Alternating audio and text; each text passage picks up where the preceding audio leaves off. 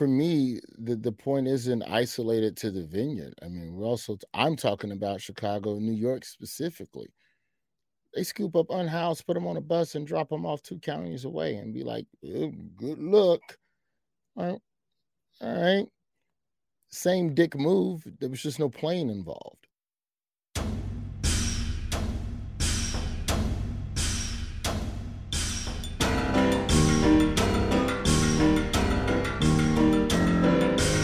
What is up, everybody? Welcome to the Bituation Room. Hi. So good to have you here with me, live in the future. Do we make it? Does an earthquake strike LA? Because I feel like it's working its way up. There's like all these. Anyway, that's just me being weird and pregnant and like thinking everything's out to get me. Anyway, hi. I'm your host, Francesca Fiorentini. My God, we have a great show today. Comedian Roy Wood Jr. is here, and we are going to talk about, just the Republican migrant stunts. Is it working? Are we wooed? Do we finally think that there's an immigration crisis in this country? I don't know, 11 million undocumented people who've been just like languishing in the immigration system. But now this has really opened my eyes. Also, I get the Fox News treatment. That's going to be fun. And we're going to look at midterms. And Tom Bonier of Target Smart is going to be joining us. He's going to explain what he's seeing in terms of trends, turnout, registration, young people, people with uteruses, people without uteruses. What's going on? And I am excited for his predictions, as well as we're bringing back the cringies. Yes, it's been quite a week for cringe clips. It's pretty endless. Just another day in this country. So I'm going to get Roy on to assess who deserves the cringy for this week. And then, of course, a bonus episode. We are going to be talking about the new law going into effect in Illinois come 2023, which is essentially a police and prison reform law. But of course, the right is freaking out, and they're calling it a purge law, which I feel like is more them telling all their followers to go grab guns and like kill people in Illinois than it is anything else, because it's certainly not based in reality. So I want to break that down. If we're lucky, Roy will stay. If not, you know what I'm saying? I'm just happy to have him here. Excited to have you all here. If you wouldn't mind liking and sharing the stream right now, if you wouldn't mind subscribing, if you wouldn't mind giving the show 5 stars on iTunes. And of course, if you want that bonus content, patreon.com/bituationroom. You get access to not just this bonus episode, but a backlog of episodes, plus actually the first little like hints of life from me during my maternity leave. I'm going to be doing the rundown every week, like the sort of weekly news rundown. So that'll be fun, and you will be supporting me and my family. That's exactly what you'll be doing. So become a patron. Thank you so much in advance for your support. Patreon.com/bituationroom. And with that, guys, tuck in, hold tight, pet your adorable dog or cat, and let's get into this week. This is What Are You Bitching About?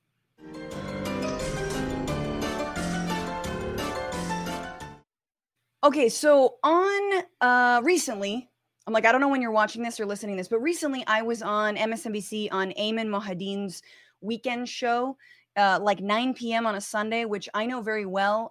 Nobody watches that time slot. Very few people are watching. That's when my MSNBC special aired in the dead of winter, right between Christmas and New Year's, when no one wants to watch the news.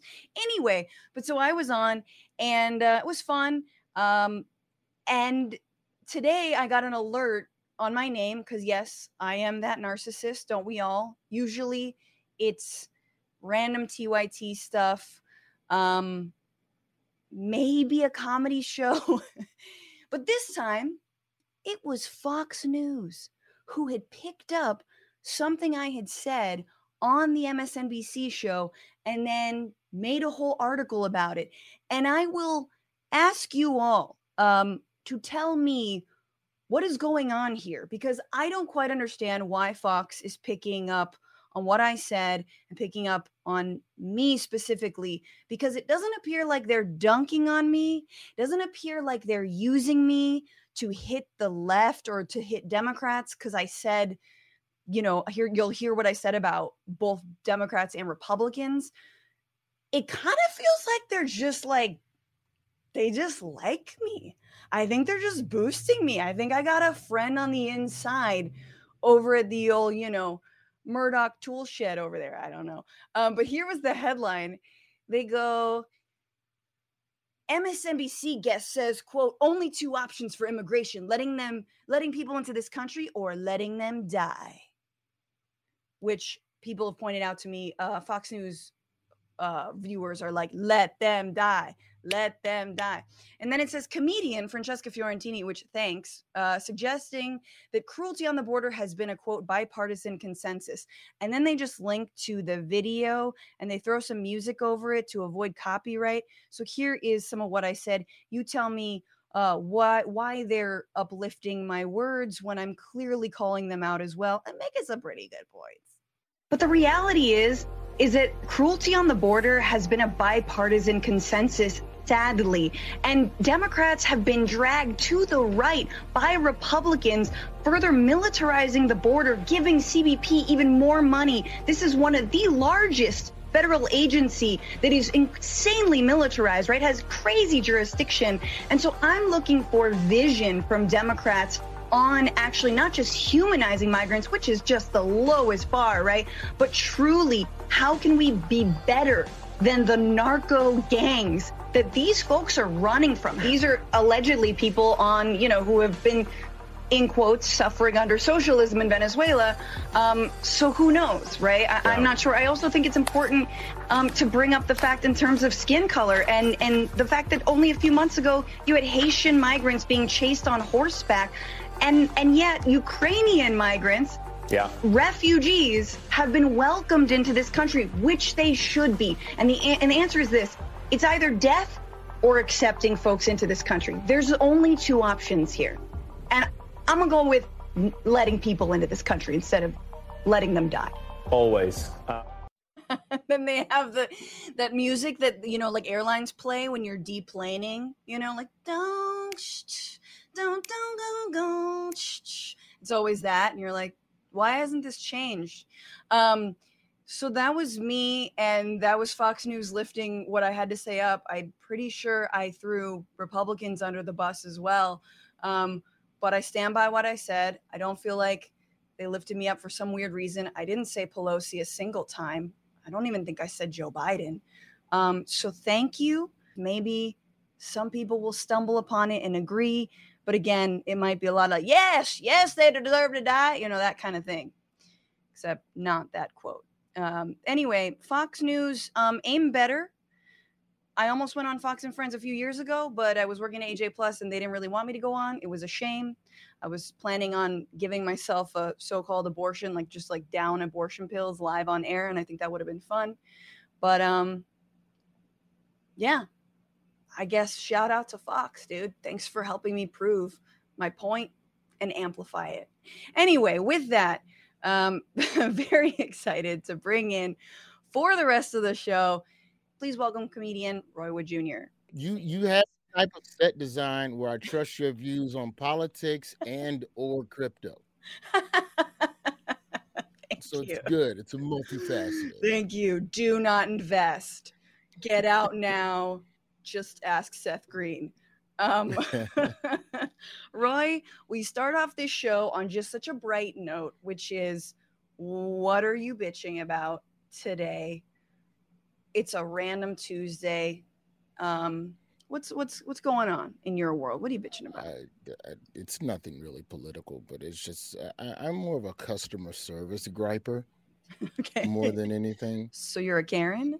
No, I don't gripe to the management, the customers. I pretend I'm having fun, and then I go home to my camera, and then I complain there.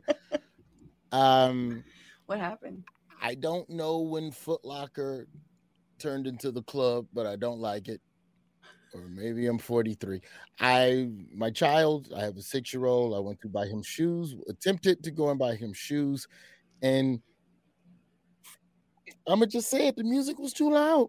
The music was too loud. Like, when did the like you go in a sneaker store now and it's like, do I want to do drugs? I feel like I should do drugs right now. I'm like, I'm just here for kids' shoes, There's dog. just Like people making out in the corner. there should be Someone a spills a drink on you by accident. Just anyway. if you're gonna have music that loud in a retail experience, we should move to silent DJs and put headphones by the door. There you And go. as you walk in, decide whether or not you want to hear music or not. Listen, I'm not anti DJ. I know DJs need jobs, so I know getting hired to DJ a Foot Locker on a Saturday afternoon is sweet cash. But There was an actual turn DJ. it down. This time it was. Usually it's just some streaming Spotify type stuff, but on this particular day there was a DJ. Now let me ask you: did your 6-year-old clock that, or did he just incorporate it into like his world? Like, was he like, No, you know? in his world, music, this is normal. He has nothing. He doesn't have the whole 90s to compare this to. Like, to him, this is normal. Getting off the airplane, music is normal. That's another one. I don't need that. If anything, you should be playing that peaceful spa music while people get on the plane so they stop punching each other in the face mid-flight. Yeah, no, it's true. Our children will never know quiet. Never. They'll never know. When I was young, there was silence occasionally. I agree. You know, that's a whole strategy to basically apparently get you to just like in a fervor buy more or like make a quick decision and get the hell out. Well, some comedy clubs would do that. I learned that trick early on when I started doing stand-up. On a first show, 2-show night, when the show ends, you crank the music excruciatingly loud. Right. And it helps, and it clears the showroom. Right. It just, people get the fuck out a lot. I don't know if I can equivalent curse. of putting like pigeon, like the little spikes outside of, I guess they do that to also prevent unhoused people from sleeping. But yeah, it's the worst music too. Shout out to LAX redesigning their Delta baggage terminal with all angled spots underneath windows to make it uncomfortable for anyone to ever think about lying down. Which you were. Yeah, well, I tried to, but it was like some weird origami ass angle, and like it didn't work out for me. They're like, no, you're gonna wait for your bags and you're gonna enjoy it on your feet. Yeah. Well, that's a good one. I totally fucking agree. I mean, I think it's beautiful to be able to actually shop in person after so long, but no, I don't need any music. I still want my boy to know the retail experience. So if we need something, we go out to it. Of course, there's some stuff we order, but if it's in a store, let's go and buy it. I'm not going to order crayons from Amazon. We're going to go to Office Depot, and you're going to get the experience of looking at all the different packs and the tactile. Like that, to me, that matters. Yeah. Those are the memories I'm creating with my child. Especially since Toys R Us. Bye. Long time. Yeah. Bye. The best he gets, and especially in the heart of New York, the best your kid can hope for in terms of just lusting over toys is that one half-assed aisle at CVS that's next to all the beachwear. But that one aisle, it's kind of a toy aisle, and then there's swimming trunks, and then a power drill. It's like, what the fuck is this aisle? And then all the shit that they sell on like Sky Mall, or like as seen on TV or whatever, and you're like, why is that? The motorized tie rack with a sandwich warmer or something. All right, Roy, that's a good thing to bitch about. Peace and goddamn quiet totally doesn't aid you at all. Let's get into what happened this week. I'm gonna read just some things I picked out. Queen Elizabeth, her body was laid to rest at St. George's Chapel, and her corgis and horse were trotted out to watch the royal funeral procession, making it quite literally a dog and pony show.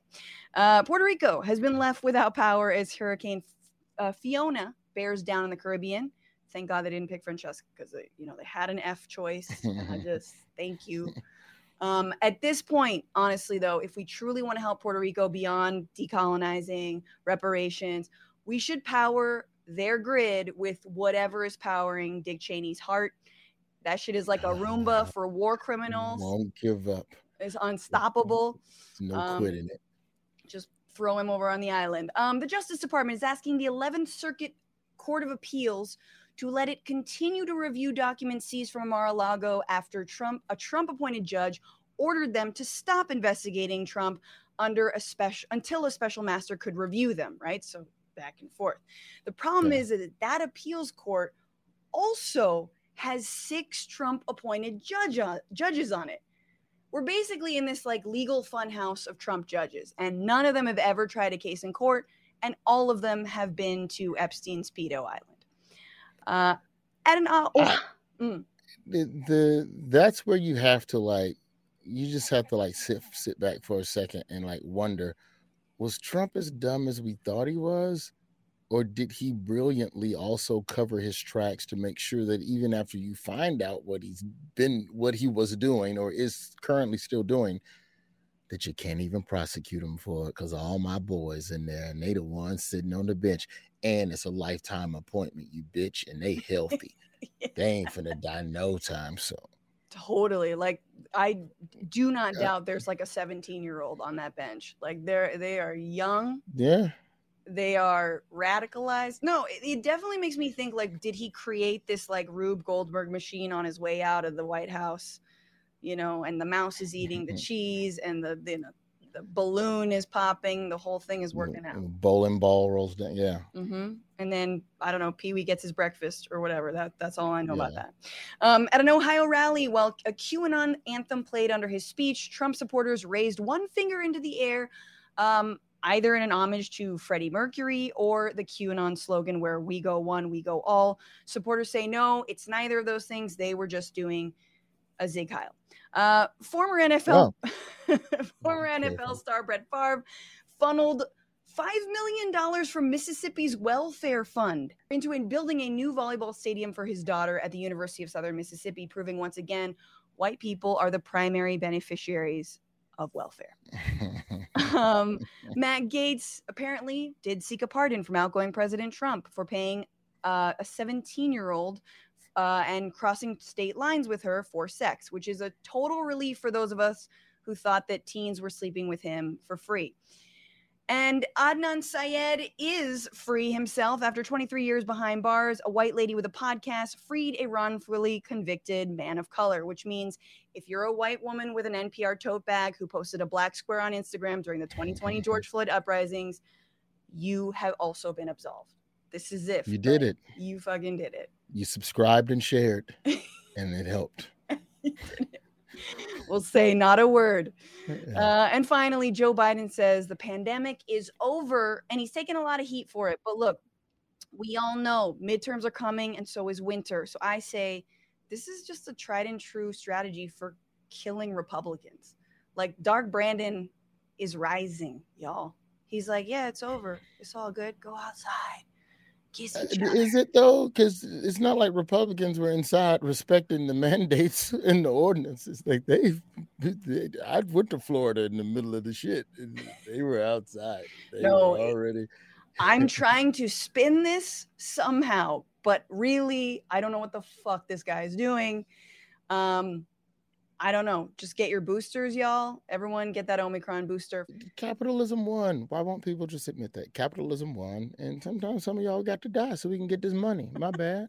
The Foot Locker DJ knows capitalism won. He turned that shit up just a little bit more the day that Biden said it was over. He's like, take that plexiglass down. We can't see the strippers through the plexiglass. The pandemic's over.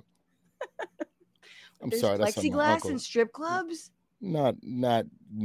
If it's one place, some of the strippers were wearing masks, so I was told. During the peak of it all. I like that. I love that. All right, for everything else, this is the week where.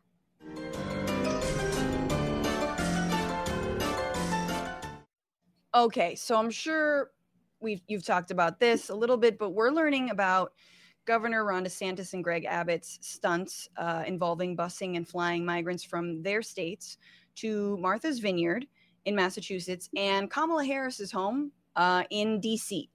So we're talking 48 migrants from Venezuela who were flown, and this is weird, right? It's like DeSantis flying migrants from a state he's not in. So he's flying migrants from San Antonio, Texas, to Martha's Vineyard. And now a sheriff in Texas is opening an investigation into the people involved in luring those migrants onto planes, including apparently a blonde woman named Perla, who I like. I'm like, who is this woman? But let's look into what the fuck has been happening. So how did he get the money for it? Well, DeSantis spent $615,000 out of the state budget to charter 2 jets to fly the refugees. The money came from a $12 million program approved by the legislature using federal COVID funds. There you go. There's the money. All kinds of problems, obviously, including the fact that, like, he's cooking the books in his home state around COVID. The Republicans are like keeping Title 42 in a place so they can keep rejecting asylum seekers because of COVID, apparently, but they don't believe in it, but they do. Anyway. So when they got there to Martha's Vineyard, immigration lawyers stepped up. And 2 days after they arrived, they were bused to Joint Base Cape Cod on the mainland. Lawyers worked with federal officials to make sure they'd get where they needed to go without harming their status. Boston immigration lawyer Rachel Self told CBS News. Self also said that some refugees reported they were met by Homeland Security agents before boarding the jets who gave them false addresses and wrong information about which agency to contact to get their addresses changed. They were also told that jobs and housing would be waiting for them when they arrived. Now, I thought that was kind of crazy. I was like, damn, DHS is involved? Yeah. What the fuck? I mean, do we know for sure, or was it just somebody just pretending to be or whatever? Because it seems to be cardboard cutout sheriff's little badge. Yeah, I don't. I mean, and if you're not from here, how do you know what's the official uniform and badge texture? You know, like totally, you don't know. So you're just trying not to get deported. So I'm just gonna roll with this fluent speaking English person who said get on the plane. Totally. And DHS says, I mean, I thought that was crazy, but they say, you know, they're like, neither its agents nor immigration or customs enforcement and border patrol have helped DeSantis. They say they have no idea what's going on. And like, I know what you're saying, Roy, that like obviously immigrants who don't know these different agencies, like they're not going to necessarily know. But I definitely don't believe DHS. I'm like, I don't trust. Oh, no. I'm sure the head didn't know what was going on, but I told these. They're not gonna go. Yep, we did it. Like they're not a chance in the world. Right, and there's some the craziest motherfuckers. Like we think the people who join police forces are just kind of, I mean, not always, but it's always like, oh yeah, that guy, yeah, he's a cop. That makes sense. People who join Customs and Border Patrol, man, it's like they like the cruelty. It is extra cruel. It is policing with a side of more cruelty if you needed that. So I don't know. I don't know who to believe, but apparently we'll get to the bottom of it, even though, according to the White House and the Justice Department, they're not saying if they're going to investigate allegations of trafficking, kidnapping. You got that one Texas sheriff who is. But let's look at what happened. So what were they told? So this is from popular information. Judd Legum, he says that the migrants told reporters they were misled about the nature of the flights. Several migrants told NPR they were told the flight was going to Boston, not Martha's Vineyard. According to the migrants, a woman who identified herself as Perla also said that if they traveled to Boston, they could receive expedited work papers. That's a good reason to go. And apparently they were given these, and please let's comment on the quality of these brochures. These were brochures that Perla was handing out that to me look like my mom printed them on her home printer after like I gave her tech support for half an hour, because that's usually what I talk to her about. And so, and they're like, Massachusetts welcomes you, beneficios para refugiados. And then These brochures are printed in that same font as that used condom pamphlet that's at the clinic. I know that's a very specific analogy. There's But a the people used who know, condom. they know. Yeah, you go to like the clinic for like your eyes. There's like that little brochure wall, and Right. it's just condoms and your menstrual cycle Yeah. and then tuberculosis and you. And then there's the one that just says use condoms, but and it's all the same font. You know, the chat knows what I'm talking about. Fuck y'all. Yeah. My favorite brochure is the one that's like, so you're pregnant, don't drink. And it's like, yeah, motherfucker, I know I'm not supposed to drink. Yeah, this is a very Courier New with 1.5 spacing between each letter type situation. Yeah, this is. Yeah, no, that's exactly right. There's so in this case, in that analogy, this would be like, hey, you know that broken condom? Use it. Hell, put it on. When it breaks, it means it worked. Yeah, that's why I didn't know they had I didn't know they were at FedEx office making duped up brochures to help really sell this. But I guess that makes perfect sense, because the more legitimate it looks, the easier it is to get people on the plane. Exactly. And if you're promised expedited papers, I mean, that's essentially the golden ticket. So apparently it said migrants would be given 8 months cash assistance. Done. I'm there. Assistance with housing. Cool. Food, clothing, transportation, and job interviews, job training, job placement, registering for children for school, assistance applying for social security cards, and many other benefits, which is kind of ironic because it's all the shit that Republicans claim Democrats are just handing out to undocumented people. But it all honestly sounds good. Like everyone should get that, not just undocumented people. This would be tight. But anywho, yeah. I just hope that the cities that are stepping up, I mean, this is kind of it's a separate issue, but it kind of, no, it's not really a separate issue. I just hope that the cities that are stepping up and helping these migrants, once this crisis has been solved for these particular parties, that these cities continue to have the same benevolence for the unhoused that are also there in their streets. Totally. And that's the thing where it gets a little like, all right, clearly you're good. So can you continue to help other people in a fucked up situation as well? Or were you just doing this because the Republicans are trying to embarrass you and you tried to throw boomerang back the embarrassment? So, I just want to, I really hope that this benevolence that these cities are displaying isn't, ultimately performative in the long run. Yeah, I mean, I think you're referring to the fact that a lot of Martha's Vineyard residents came out, gave hugs, helped folks like actually get back, because some of them had hearings they had to be at.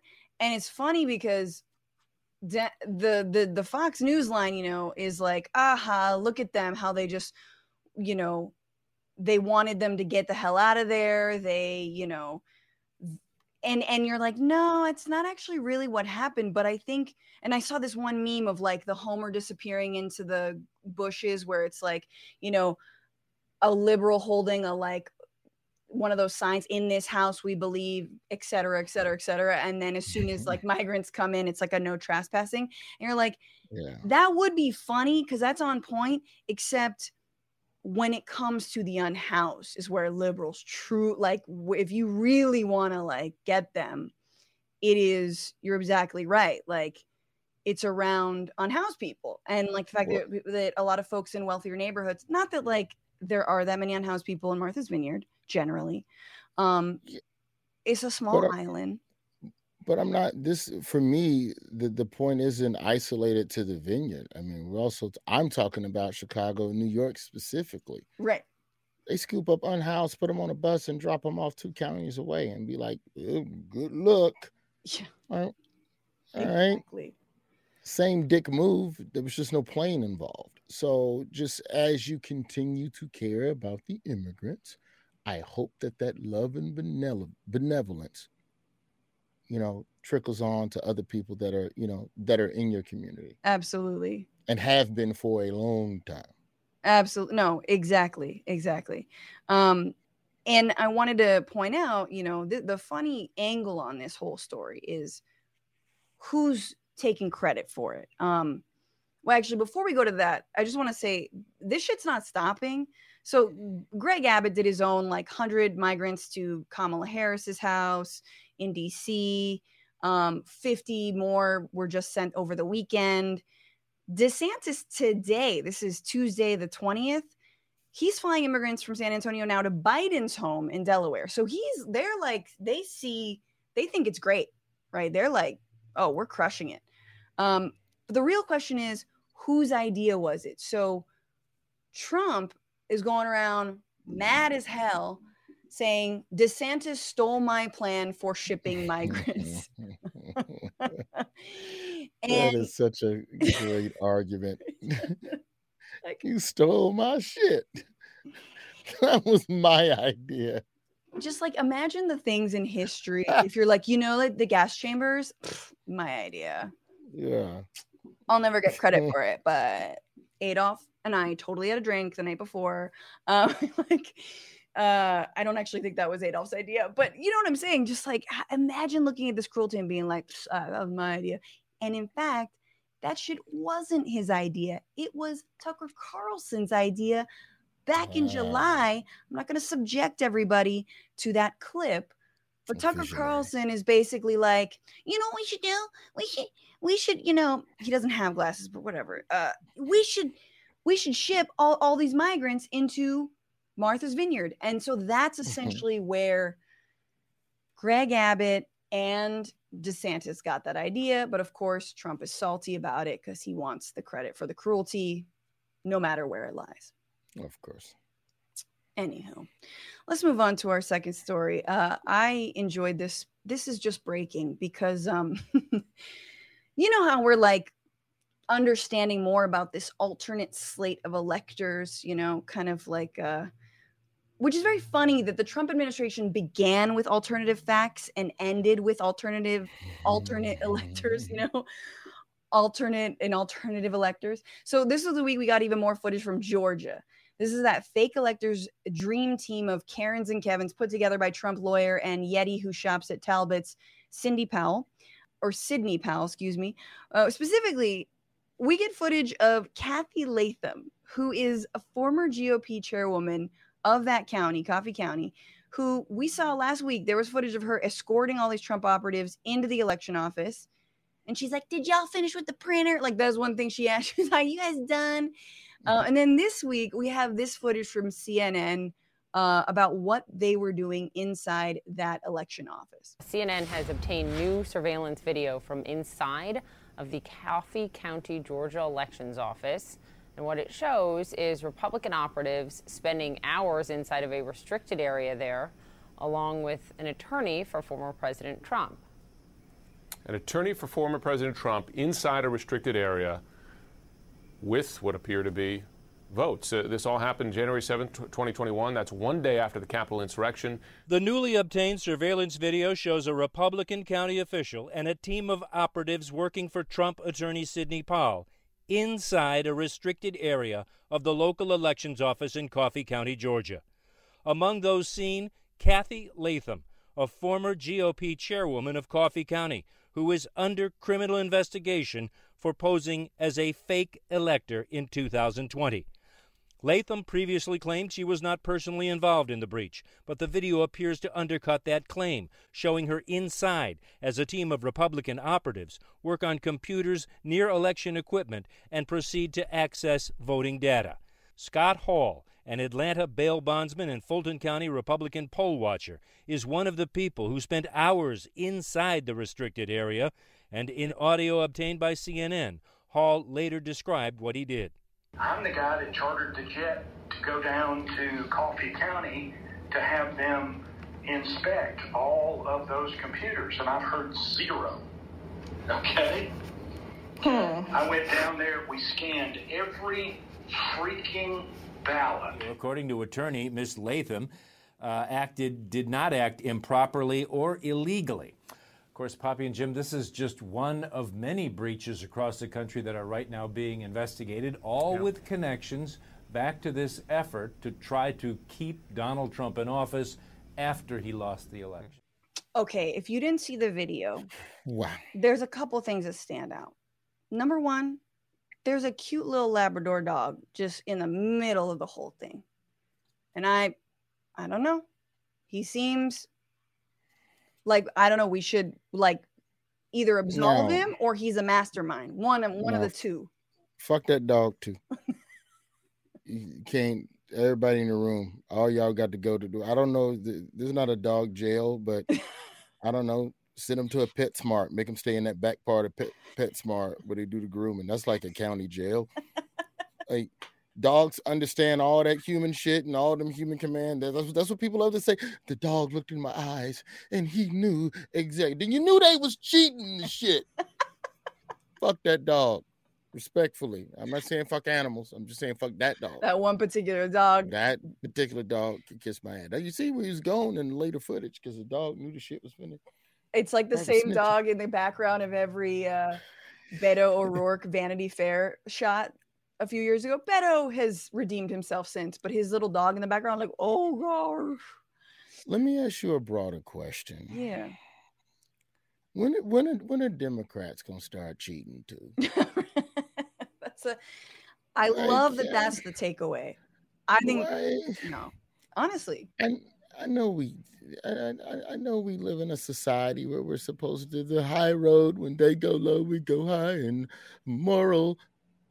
Sometimes you got to steal it, then create the nice moral house that you want to build around it. But this type of stuff continues to happen in smaller counties, and if it's not this, then it's gerrymandering, then it's voter suppression, or you take people off the rolls. Like, there's so many different ways to create, little pockets of fuckery in these smaller counties that they make you think that don't matter, but they actually do, because these are also the counties that elect the officials, that appoint all of the judges, that do all of the fuck shit at the state level. So I don't know. I just wish just Democrats would cheat, bro. I just wish they would just fight back. Over here in California, we had Republicans setting up just fake drop boxes. They just printed out drop your ballot here. Again, same exact FedEx that they probably use for those other things. And I'm like, this is so bad, but at the same time, A for effort, and at least you tried. And this whole time. If I were the Democrats, I would be hiring fucking Nathan Fielder to run the most elaborate voting poll scam.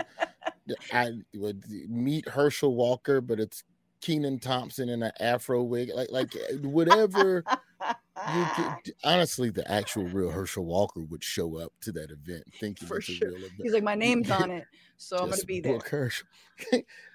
I don't know. No, this one. First of all, Nathan Fielder makes this look really, really bootleg, and Kathy Latham. By the way, if you're not watching the whole video, she's just, I think, playing like. Maybe this is a throwback, but Candy Crush on her phone. She's just there in the corner, like, y'all done yet? And then the dude, Scott Hall, he's just like, I'm the guy who sent everyone to Coffee County. I'm the guy. And I think he's like, and we found nothing, which is so funny because imagine, Roy. So what that makes me think is you went through all this effort to do this crime after, this is January 7th, by the way, not that we haven't seen the extent of Trumpism. You went all that way. You go into the where the ballots are being held. You're looking through them. You're scanning them, and you don't plant shit. You just like, nope, there's no fraud. I'm glad we did this because I don't see no fraud. Like, what? Finish the job.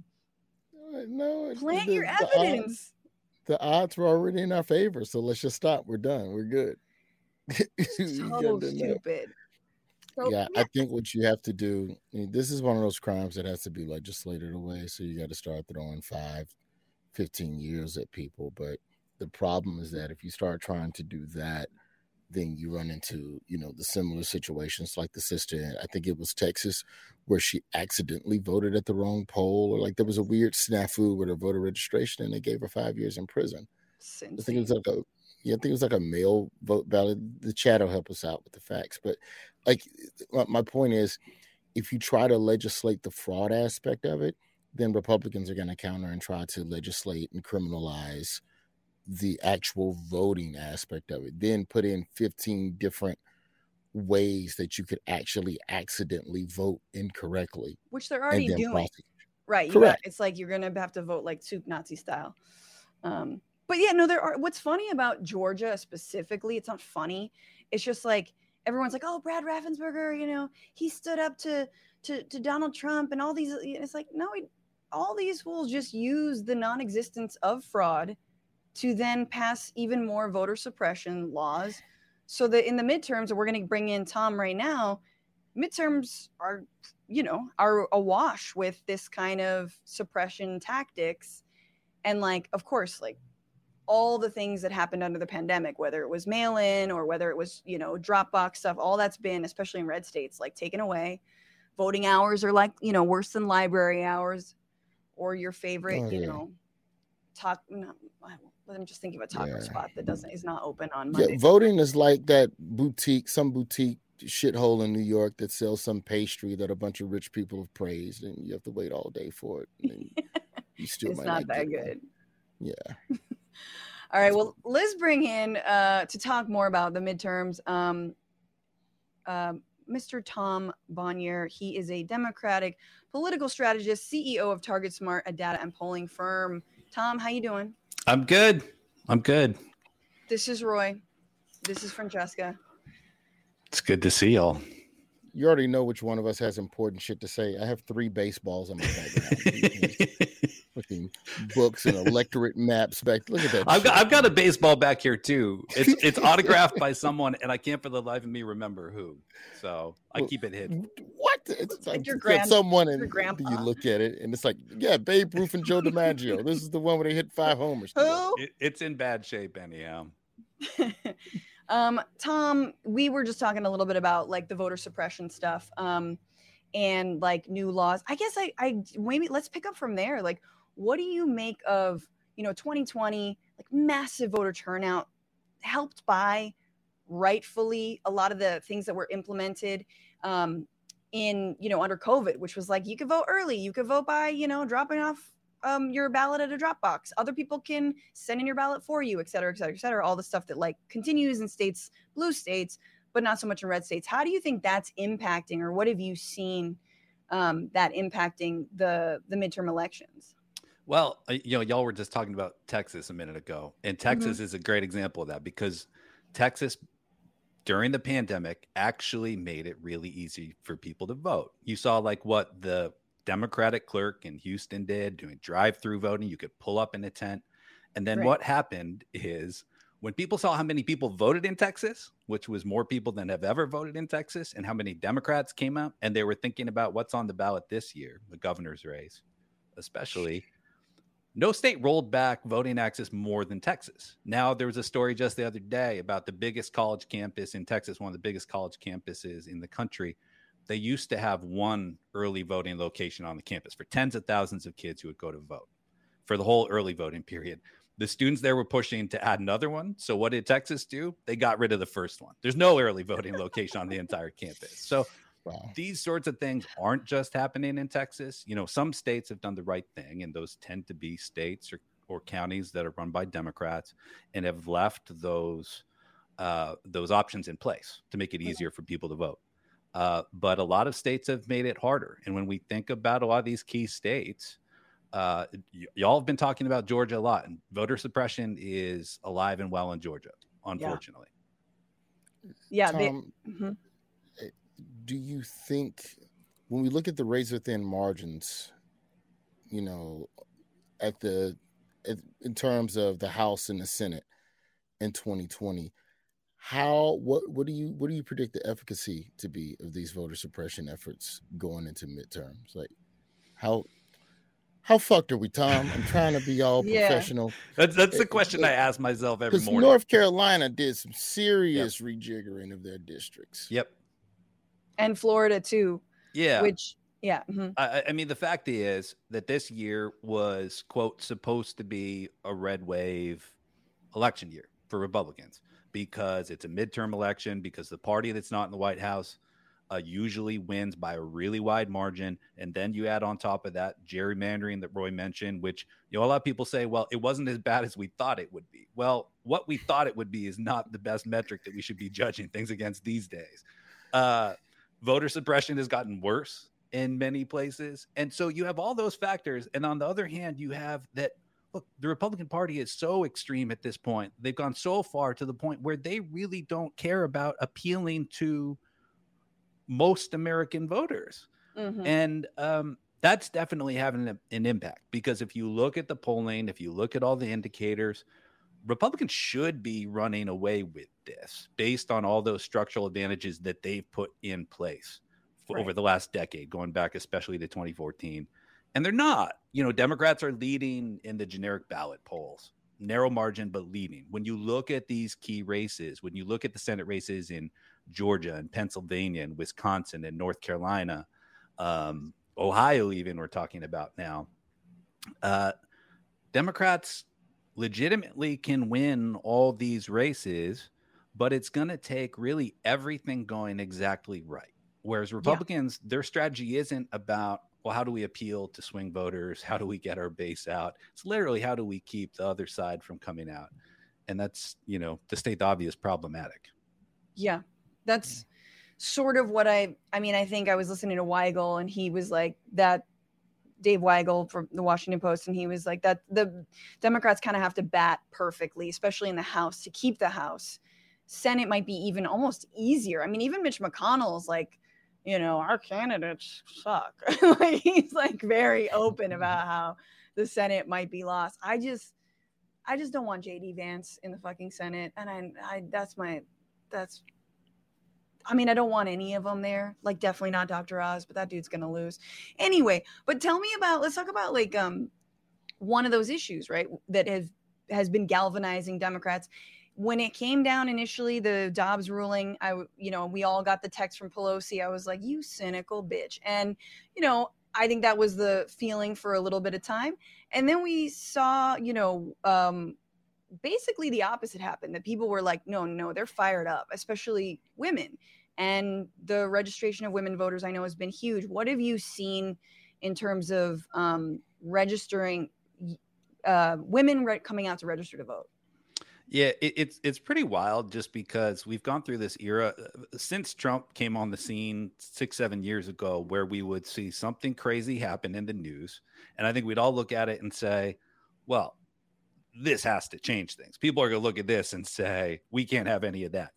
Humans in cages, people are going to stand up. And then, there's outrage, but the voting doesn't change. And so I think to a certain extent with Dobbs, a lot of us were afraid that we were going to be seeing the same thing, that there'd be a lot of outrage. We'd look around, we'd say, who can save us? Is the White House going to do something? Is Congress going to do something? No.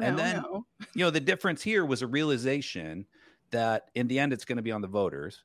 And, I think everyone's aware of what happened in Kansas. You had that vote in early August in Kansas. It was handpicked by anti-choice Republicans to fail, to remove abortion protections from the state constitution.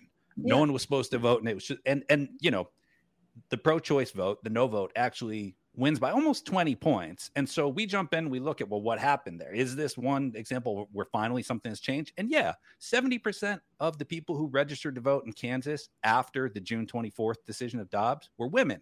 It was 70-30 women, men. You don't see that. That doesn't happen anywhere. It's usually 50-50.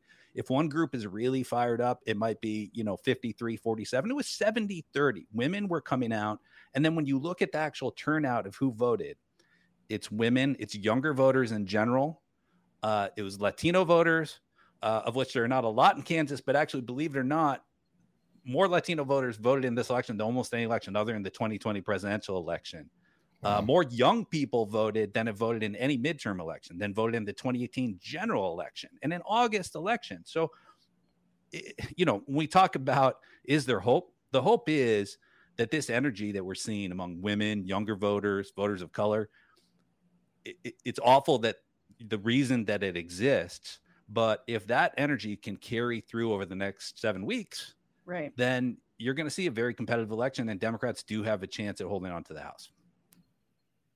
Yeah, I mean, that younger voter thing is huge. In terms of like, you're seeing young people who like are just going to college and then their address is changed, and like a lot of things are stacked against them anyway. And they're registering. Yeah. Right. Well, we saw the same thing in 2018, which was the Parkland massacre happens. The March for Our Lives movement starts in, that was February. March for Our Lives, I think, was April. And then you saw the political establishment and the media sort of pat them on the head and say, that's cute, but young people don't vote in midterms. And, we started analyzing it, just like we've been looking at the voter registration with women and younger voters this cycle, and saw something similar, that, actually young people are actually fired up and they're registering to vote. We put an analysis out summer of 2018. Washington Post actually published a rebuttal to our analysis that effectively was the same head pat and saying that's cute, but young people don't vote in midterms. And we all know the story, right? Young people went from 7% of ballots cast in the 2014 midterms to almost 13% of ballots cast in the 2018 midterms. The blue wave doesn't happen if young people don't get out there and vote. And we're seeing even bigger numbers now with younger voters and women. So there is reason to be hopeful. But yeah, 7 weeks scares me. Save us, young people, even though we tease you about being lazy. Please save us. You really take TikTok too seriously, and I feel like you guys are the ones cooking chicken and NyQuil, because I saw that story and I was like, that's Gen Z. But listen, if they save us, I'll eat some NyQuil chicken. That's a good night's sleep. I'll eat a Tide Pod. I'll go lick the Bluebell ice cream. Whatever TikTok food chaos you want me to do, I'll do it. If you save us, I believe that if you survive a mass shooting, you get to vote automatically. So that means elementary school kids in Uvalde get the vote. Yeah, that's want that. Just right there. They wouldn't want that. No, of course they wouldn't. But I just feel like that's my rule. No, I think that's good. And yet it's still going to be hard going in the House. But what other trends have you guys been? I know Target Smart specifically kind of filling in these gaps that like you're saying, the narratives are young people don't vote. I mean, the shit that eventually our parents will all regurgitate to us when it doesn't go, the way of the Democrats generally. But what other, and Target Smart kind of finds the patterns that other people are missing. What other patterns do you feel like people are missing? My biggest gripe at this point is the polling that's out there. Y'all were griping about Georgia a little while ago, and I started off this morning doing so. There were polls out there. Front page of the Atlanta Journal-Constitution is this big spread, whole above the fold spread, talking about how Republicans are winning in all the statewide races, governor's race. Herschel Walker's winning. They have this new poll with the University of Georgia out. And it's this narrative, right, that they're driving this narrative that is only going to have the effect of depressing turnout from people. And so I look at that poll because I always want to know, what is this based on? I look at the poll, I look at the sample, I'm a nerd. And in the poll sample, they're predicting that Republicans are going to have a 9% larger share of the electorate than Democrats in Georgia. Even in 2014, when Republicans had a great year in Georgia, it was a 4-point advantage. So they've got this poll out there that says that Republicans are going to double turnout. So I start ranting about that on Twitter, as one does, into the void.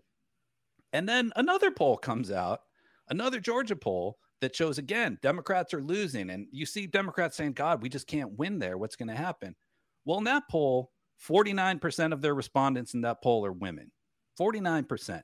The lowest woman vote share in Georgia in the last decade has been 55%. So this is a poll saying that if after a Dobbs decision, when women have been robbed of their right to choose and make their own healthcare decisions, women are going to turn out at an all-time low. Sure, if that happens, I guess Republicans might be winning. And so you asked the sort of trends we're looking at. A lot of what we're looking at now is the polling that's out there. Yeah. And we're looking at these turnout trends and we're trying to put them in context so people understand. I don't know who's going to turn out. I don't know exactly what percent of the vote women will make up in Georgia. I know it's not going to be 49%. I know it's not going to be an all-time low. I know that Republicans aren't going to have a 9-point advantage in Georgia.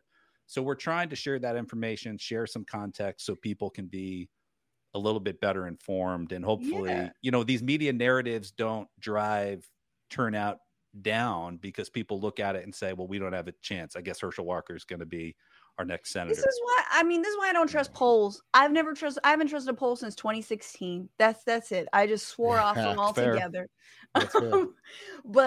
But I'm also like, who is answering these polls? Who is home at like 1 p.m. other than me streaming on a Tuesday, answering the phone, their landline? You know what I mean? Like, it's just all kinds of. I don't answer unknown numbers. No one does. I teach a class at Howard University in campaigns. And I asked my students last week, we're covering Poland, and I asked them, I said, how many of you have a landline? Of course, none of them have a landline phone. How many of you have a cell phone? Everyone.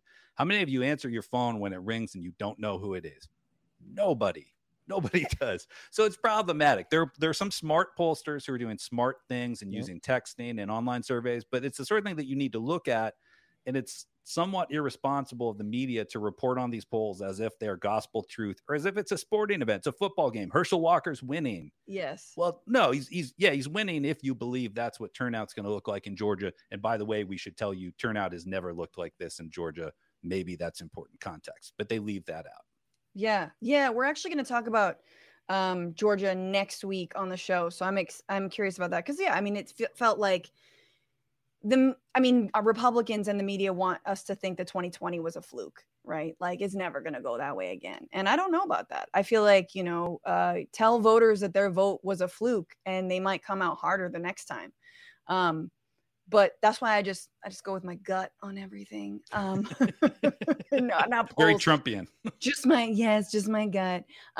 No, and I do think that in terms of reproductive rights, Lindsey Graham is someone who is like, are you an op, bro? Like, are you working for the Democrats? Because your whole plan to like ban abortion on a national level feels like it's just gonna drive voter turnout.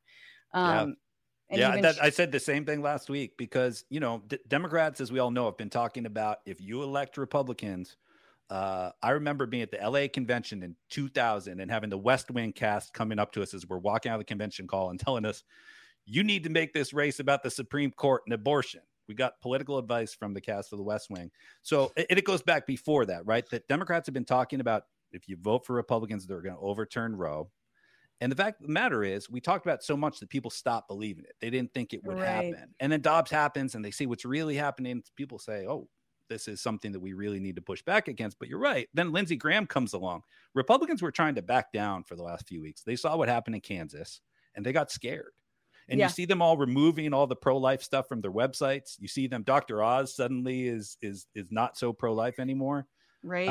And then Lindsey Graham comes along and he files this bill that says, national federal ban after 15 weeks. And you see all the other Republicans giving them the cut sign saying, not now. Yep. Yeah. And I guess anything else that we have like not been paying attention to, or things we should ignore. Yeah. I mean, there's probably more that you should ignore than anything else. Like stay, as much as I love Twitter for some things, probably, steer clear for a while. But I think the other trend that's important to look at is looking at Latino voters, African-American voters, AAPI voters. They delivered, along with younger voters, the victories in 2000, especially in key states like Georgia, Nevada, Arizona. Yes. And a big question is, are these voters coming back? There've been a lot of stories out there saying, oh, they're trending Republican, and we're not seeing that in the data. API voters are actually registering at a higher Democratic rate than they were 2 years ago. Fastest growing voter bloc. Exactly. And so I'm gestating one right now. I mean, she's going to be probably not ready to vote by November, I'm guessing. No, it's true. I'm trying. I know a dog in Coffee County that could probably get that baby a voting card. Nice Labrador. Ask for Rex. Exactly. And I think that, right. I mean, it's all to like build suspense, right? Which we should, let's agree. We should feel like, look, we don't want The Democrats shouldn't lose the House. That would fucking suck.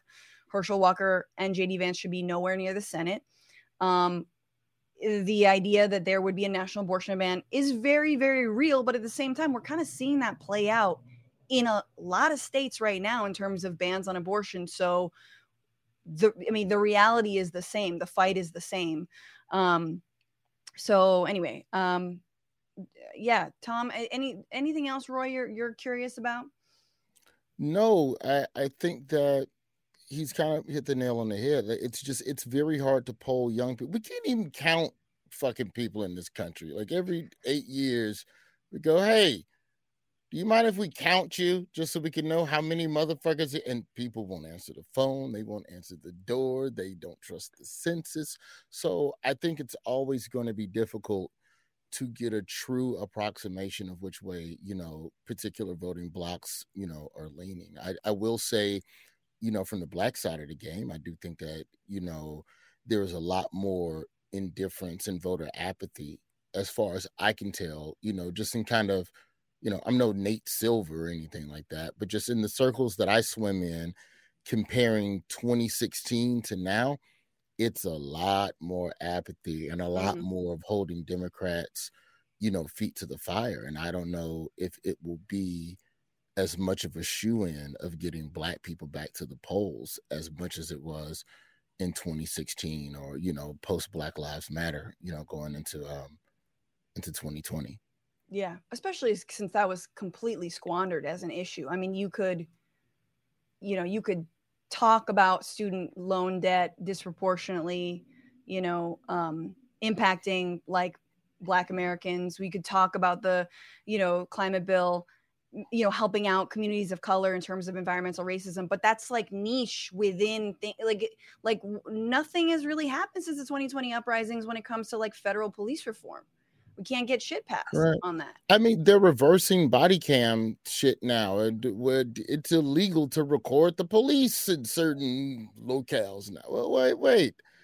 Right. I thought y'all was supposed to be wearing the body cameras and turning them on. Yeah, we might. Okay, we'll record you just in case. Oh, you're under arrest. What the fuck?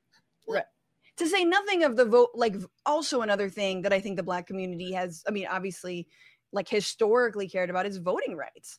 And that hasn't been enshrined yet. And so we're being told once again, okay, but next election, you know what I mean? Everyone's issues will be taken care of. We're going to do codify Roe. We're going to get voting rights. So TBD. I think there is a contingency, and I'm not going to put this on the Black demographic alone, but there is a contingency of voters in this country who are tired of broken promises, and they honestly do not care, and they would be happy on election day to kick back, relax, and stay at home and watch this bitch burn and not care. Yes. And that is actually literally what Republicans want, is to watch women burn at the stake. That is they're like, that sounds good. That's the 2020. That's 2024. That's not. That's what they're going to run on. Witches are back. They're real. Yeah, and I think, Tom, we're gonna see we're seeing these weird plays, right? For the stunts we were talking about, DeSantis and Greg Abbott. You feel like, and then this is again my wishful finger in the air thinking, like, is like the switch between Republicans. Well, I think you guys had a study about that. Like, was it 8% of Republicans voting Democrat in 2020? That's right. Something along those lines.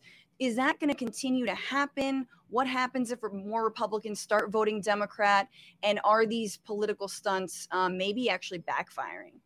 Yeah, it's interesting because Republicans have lost so many of who used to be their core voters. And they talked about suburban, better educated voters, especially women who were, they were fiscally conservative, culturally middle of the road. Trump comes along and those voters leave the party in droves. And Republicans recognized after 2000 that, well, maybe Trump's gone from the scene now and we need to make an effort to win those voters back.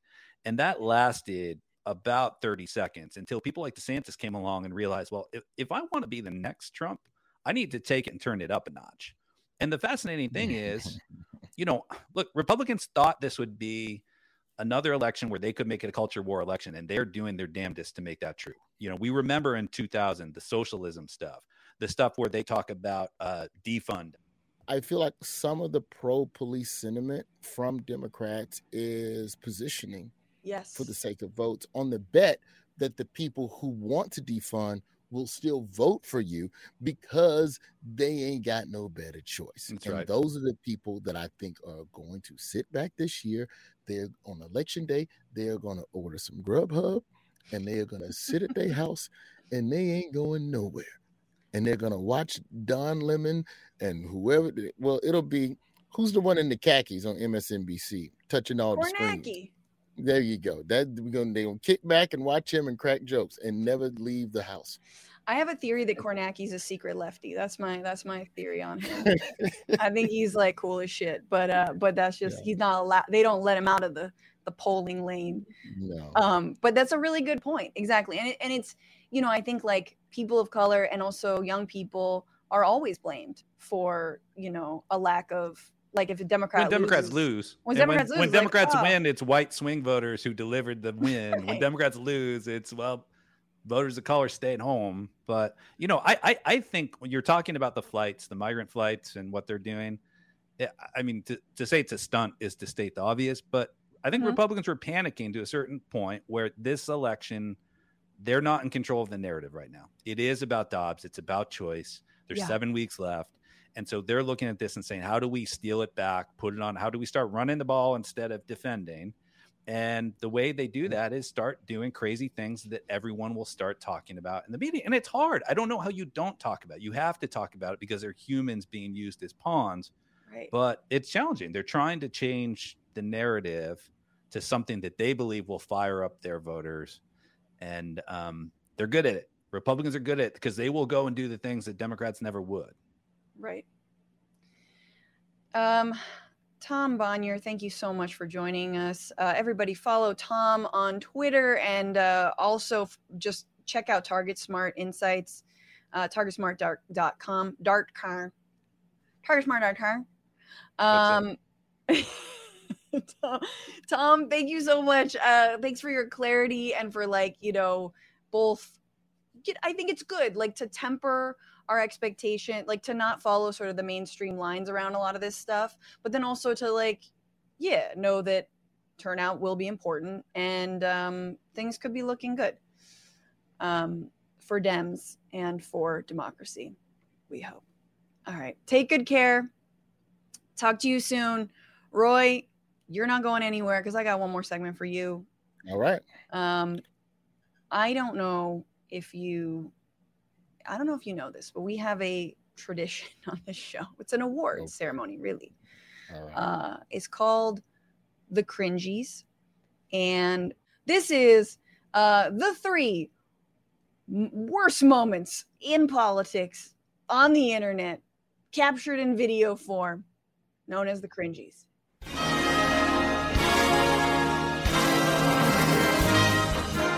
Yeah, there it is. And our first contestant is Marjorie Taylor Greene comparing flights of the future that run on electricity to, that's right, slave ships. Air Canada, get this, has ordered 30 electric airplanes. Yeah, electric airplanes. So we were joking around and we were talking, how is there an electric airplane and what does that look like? So we were just making fun and thinking about, remember back a long time ago and you've seen movies where people in those slave ships and they're down there and they're rowing and they're being whipped to row? We're saying, how are they going to keep powering these electric airplanes? What are they going to have? It's like a spin class in a tube where they've got everybody riding spin cycles and then those mean, nasty airline stewardess that force you to wear masks all the time on the planes back when we were forced to wear masks. Are they going to be forcing you to keep spinning to keep the airplane in the air? What if Peloton was just a scam to get people to make electricity for free? That would be great. I would love that. That's my conspiracy theory. Spread that one around the internet chat. She's a special one. She's special. She did the classic thing where, as comics, when a bit isn't quite developed and it definitely is falling flat, you pivot to a different metaphor. So she was back in first of all, she believes history, like the history of slavery, is like you see in the movies when someone's been whipped. Like, oh, that's cute. I mean, This is I vicious. know that she said slave ship, then she said row, and then in the back of my head, I'm like, well, that's not the slave ship. I was thinking about, oh, you talking about them Roman, you talking about that Judah Ben-Hur. You talking about some of that Mediterranean ship. Okay, you talking about Mediterranean slavery. See, I thought you was talking transatlantic slavery. See, you got to be more specific with the setup. Like, that's, the comic in me is like, no, you're not enough information. You got to give the right business. But then she pivots to being like, I mean, is it going to be like a spin class? You know, and then the mean airline stewardesses, which is amazing that, again, Republicans will put the oppression of having to wear a mask in the same sentence as like talking about slavery, and just like, you know, how. So that's our number one. Okay, Number two, Herschel Walker, in preparation for his debate with Senator Raphael Warnock, just setting everyone up for maybe. When is that debate? When is that debate? Motherfucker, I'm live tweeting that. I'm super excited too. I don't even know. I know that Fetterman and Oz is sometime early October. I assume it's early. Maybe Chad can help us out with that. Or Paige behind the scenes, let us know when that is. But here's what he's saying. He's just October 14th. Thank you, Chad. Thank you. In case you didn't know, just if he doesn't do well, Herschel wants you to know he's not that smart. So I'm preparing. I'm this country boy. You know, I'm not that smart. And he's that preacher. He's a smart man, wear these nice suits. So he's going to show up and embarrass me at the debate October the 14th. And I'm just waiting. You know, I'll show up and I'm going to do my best. Motherfucker pulled an 8 Mile. I am dumb. I do live in a trailer with my mom. Raphael Warnock is a preacher, and he did have sex with Cheddar Bob and shot him in his leg. It's a smart move. Smart move, Hirsch. He remembered the date, though. October 14th. He said it right there. So. God, I've never heard a football player who sounds like an ex-boxer before. With respect to ex-boxers. Yeah.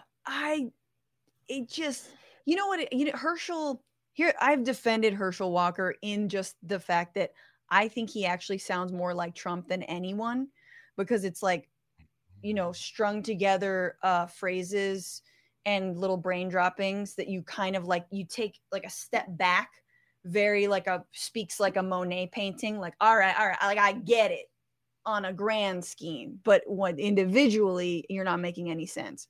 So I defend him by saying Trump speaks the same way, but Warnock has to switch his fighting style, because I'm being legitimately serious. What Herschel is doing right now is dressing down intelligence and what civility actually looks like. And he got this little shiny suit and that's just positioning us versus him. Right. And Warnock looking like the establishment, which Warnock, as it plays right now, plays right into that. He is eloquent. He does know policy. He does dress sharp. He is out there in the streets with the people. Warnock need to show up. This is like Rocky 3, when Clubber Lang beat the shit out of Rocky, and he had to go train with Apollo Creed and learn a different fighting style. Warnock has to change his style against Herschel Walker. He has to wear overalls. He has to talk in sentence fragments. And I'm just actually like chewing some wheat in it. They already think we all look alike. Warnock, fucking dress like Herschel. Put on a fucking blazer from Men's Warehouse with an Under Armour shirt. This is going to be like the final scene in Grease, R.I.P. Olivia Newton-John, you know, where they each come to the final and they're like dressing the way they think the other person wants them to. And then they're just going to sing together.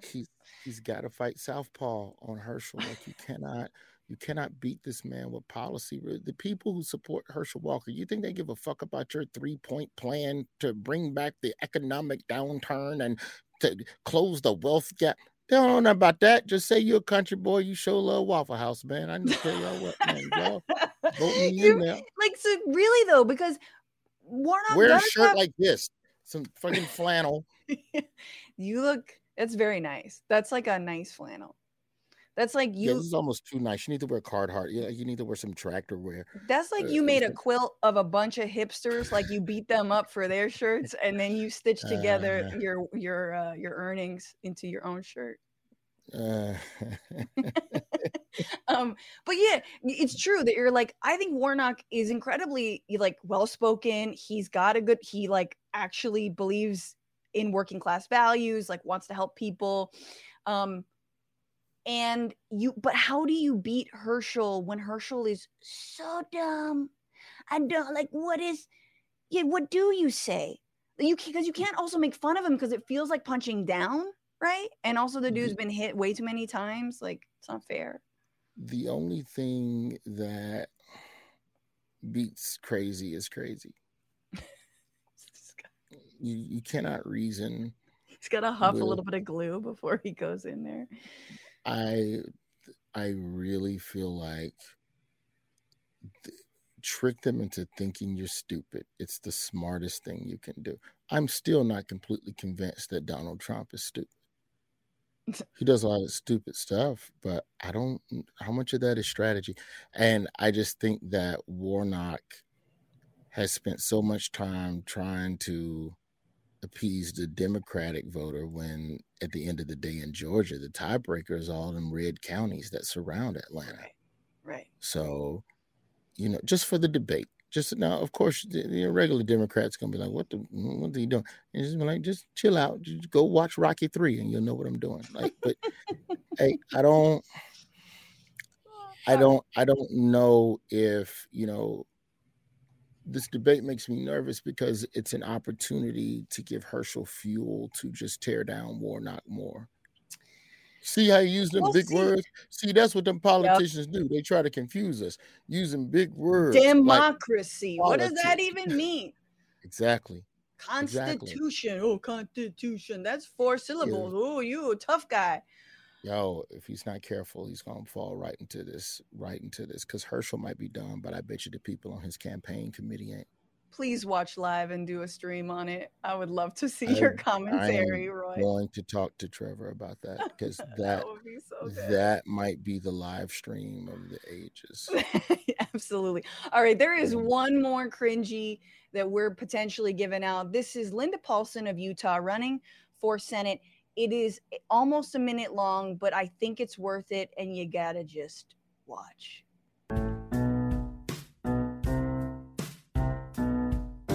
Utah District 12, listen up right here. There's a new name on the ballot for the Senate this year. My name is Linda Paulson, Republican and awesome. Love God and family and the Constitution. I tried to get another conservative to run. Nobody could do it, so I'm getting it done. I'm pro-religious freedom, pro-life, pro-police, the right to bear arms and the right to free speech. I want less government control and regulation, want to stop and expose all political corruption where there's integrity, morality, accountability. Government programs should lead to self-sufficiency and support traditional family as the fundamental unit of society. But in schools, they're pushing for new beliefs. And just to clarify this, because there's some who can't define this, as a female adult, I know what a woman is. Okay, that's my only problem with this clip. And just to clarify this, because there's some people who can't define this. Shot of Ketanji Brown Jackson, Justice Brown Jackson. But I know what a woman is. No, the rhyme is, you can't clarify. In case you want to clarify this, some people can't define this, but I know what a vagina is. That is the fucking rhyme. I'm sorry. Was that supposed to be a misdirection? But I know what a vagina is. Say it. And I have to pick between these three of which one is the most cringeworthy. Yes. Bum. It's not the rap. Oh. Yeah, the rap is bad, but that's for people who don't listen to rap, so it's harmless. I gotta go slave ship. I gotta go Rowan Ben-Hur slave ship versus transatlantic slave ship. I gotta go Marjorie Taylor. That one makes me cringe. Herschel makes me laugh, but I laugh at Herschel in the way we laughed at Trump during the primaries, like when Mike Huckabee was the front runner. Right. You know, I laugh like that at Herschel, which makes me nervous that maybe I should stop laughing. Well, Mike Huckabee didn't really end up anywhere other than Yeah. Newsmax, Fox for a little bit. Listen, Mike Huckabee has a great late night show. He puts on a lot of my comedian friends and gives them the opportunities to do their jokes to millions. So I'll say that about Mike Huckabee. He's an employer. Yeah. He's a job creator. Listen, I'm trying to say something nice. So let's change the subject. So okay, yeah, I think Marjorie for sure. Yeah. She's got to take a tour like this. Remember how after the Jewish space laser, she had to go to the Holocaust Museum, and she was like, "Now I understand. Hitler was not a good guy, even though he had interesting ideas." Like that's like what she got to do. She's got to tour the Civil Rights Museum. Yeah, I don't think so. I mean, for all of the critical race theory battles that are going on, I'm sure they would just disavow half the stuff that's in the museum anyway, even though there's actual fucking footage of it happening. Yeah, I don't know what the punishment is for this, but I mean, she's gonna keep getting more and more sensational. That one makes me cringe the most because it was a stand-up set that was all over the place. Yes. I don't know if you guys remember the slave ships and the thing and the people, they got electric planes and the planes are electric. I'm like, are you gonna be like people inside the plane rowing? It's like, come on. What do you make of? Okay, so I say she gets the cringy for sure. We can give her the cringy, but that point of yours, this is a stand-up set. I think that's a really interesting point because I've made the comment that like Trump, I mean, it really is just like he should just be a comic doing, fucking edgelord, whatever racist humor. And the same thing you see Lauren Boebert and her whole Ilhan Omar shtick making fun of her for like, at least she didn't have a bomb or whatever it was. Like her backpack wasn't that big or something like this. Like it's all stuff I've seen at like some of the worst hat comics, like the worst open mics also, or just like, that's all they kills. And it kills with that audience. It does. It kills. I'm telling you, man, Republicans know their audience and they know how to please them. They know how to get them out. Democrats ain't throwing rallies like that out in the forest. What Democrat just show up at a fucking shed somewhere out in the middle of a shed that seats 3,000, oddly. But also then yeah. Who books this barn? No, that's the other thing about like Fetterman, right? People love Fetterman, but the thing that he's doing is he's just kind of doing Republican playbook tactics, like trying to dunk on his opponent using jokes, making fun of how he said like whatever Wegmans or Wegners or whatever the hell grocery store he didn't Dr. Oz didn't get right, and like making fun of the crew to take, which is a great strategy. But Democrats are always like you're saying, we're like, okay, you rise above, you talk about your plan, you obviously don't really go for like the low hanging fruit, and I think you do have to go for the low hanging. I think you do have to like get some zingers in there, like stick the landing a little bit more, like work on the jokes, punch your shit up. And when it happens, everyone gets to their feet and they're like, oh my God, like, when Beto O'Rourke like told that dude that he's like, it's serious to me, motherfucker. Everyone was like, whoa. Here's what politics boils down to in this country. And I'll end on this. Yeah. This state. There's more dumb people than smart people in this country. Damn it. Which kind of politician are you going to be to lure that contingency to the polls? You can't get both. Right. Absolutely. So which one? Are you a politician from a dumb state? All right, you should probably work on getting unless you can get all of the smart people, you should just get some of the apathetic people and most of the dummies. And the smart people have no choice but to come along. To me, that's really what most politics boils down to. It's just, I'm going for the dummies. I'm going for the smart ones. All right, let's see who wins on election day. Exactly. No, it's Sorry. it's a I good wish I had point. a better ender for you, but No, that's I really think that's what it very is. true. And I think like Republicans prove that every day. They think their base is dumb as rocks and they love it. They celebrate it. Yeah. Roy Wood Jr., thank you so much for taking the time. You're wonderful. Thank you, friend. Everybody watch. Now I'm forgetting the name of your movie. Yeah, Fucking no. it doesn't matter. It's Confess Fletch, Yeah. theaters and on demand. Daily show, of course, 11 o'clock. And I will see you soon. I hope to see you around midterms somewhere, wherever you're going to be posted up and chilling. You I'm let me gonna know. be pushing a baby out of my body. Oh, this baby's coming soon. Okay. No, this baby's I thought coming in like a month. I thought you had like a second trimester baby, but your baby's No, like I've got it. rounding third and getting ready to slide out and slide. You get what I'm saying. I hope it's a slide. I truly hope it's a slide. But I don't think it's gonna be that. It's gonna be like whatever it is where you're caught between two bases, you know, and you're just like, tag. Yeah, no, I know. I mean, I'll be around. I'll be around, Roy. Yeah, we've only met once in person, way back when, Politicon, and it was good. Was it Politicon or was it Cleveland RNC? Which one? Oh was shit! It might have been. It was definitely a sea of Republicans. It was a sea of Republicans, and we were talking about reclaiming our time. Yeah, and it was maybe that's Politicon. Yeah, I think it was Politicon. That circus. RNC. Yeah. Well, good to see you again. So Thank good you to for see the you. invitation. I wish I could stay for the Patreon part, but I can't. I gotta go be a father now. That's okay. Go be a dad. I can handle it. Everybody, you got free Roy Wood Jr. content, so come on over to the Patreon. All right, take good care, man. And thank you guys for being here. Thank you guys for sticking around. For being wonderful. A few comments I wanted to read out. Monica G, OM freaking G, you got Roy Wood Jr. on the show. That's awesome. Yeah, you know it.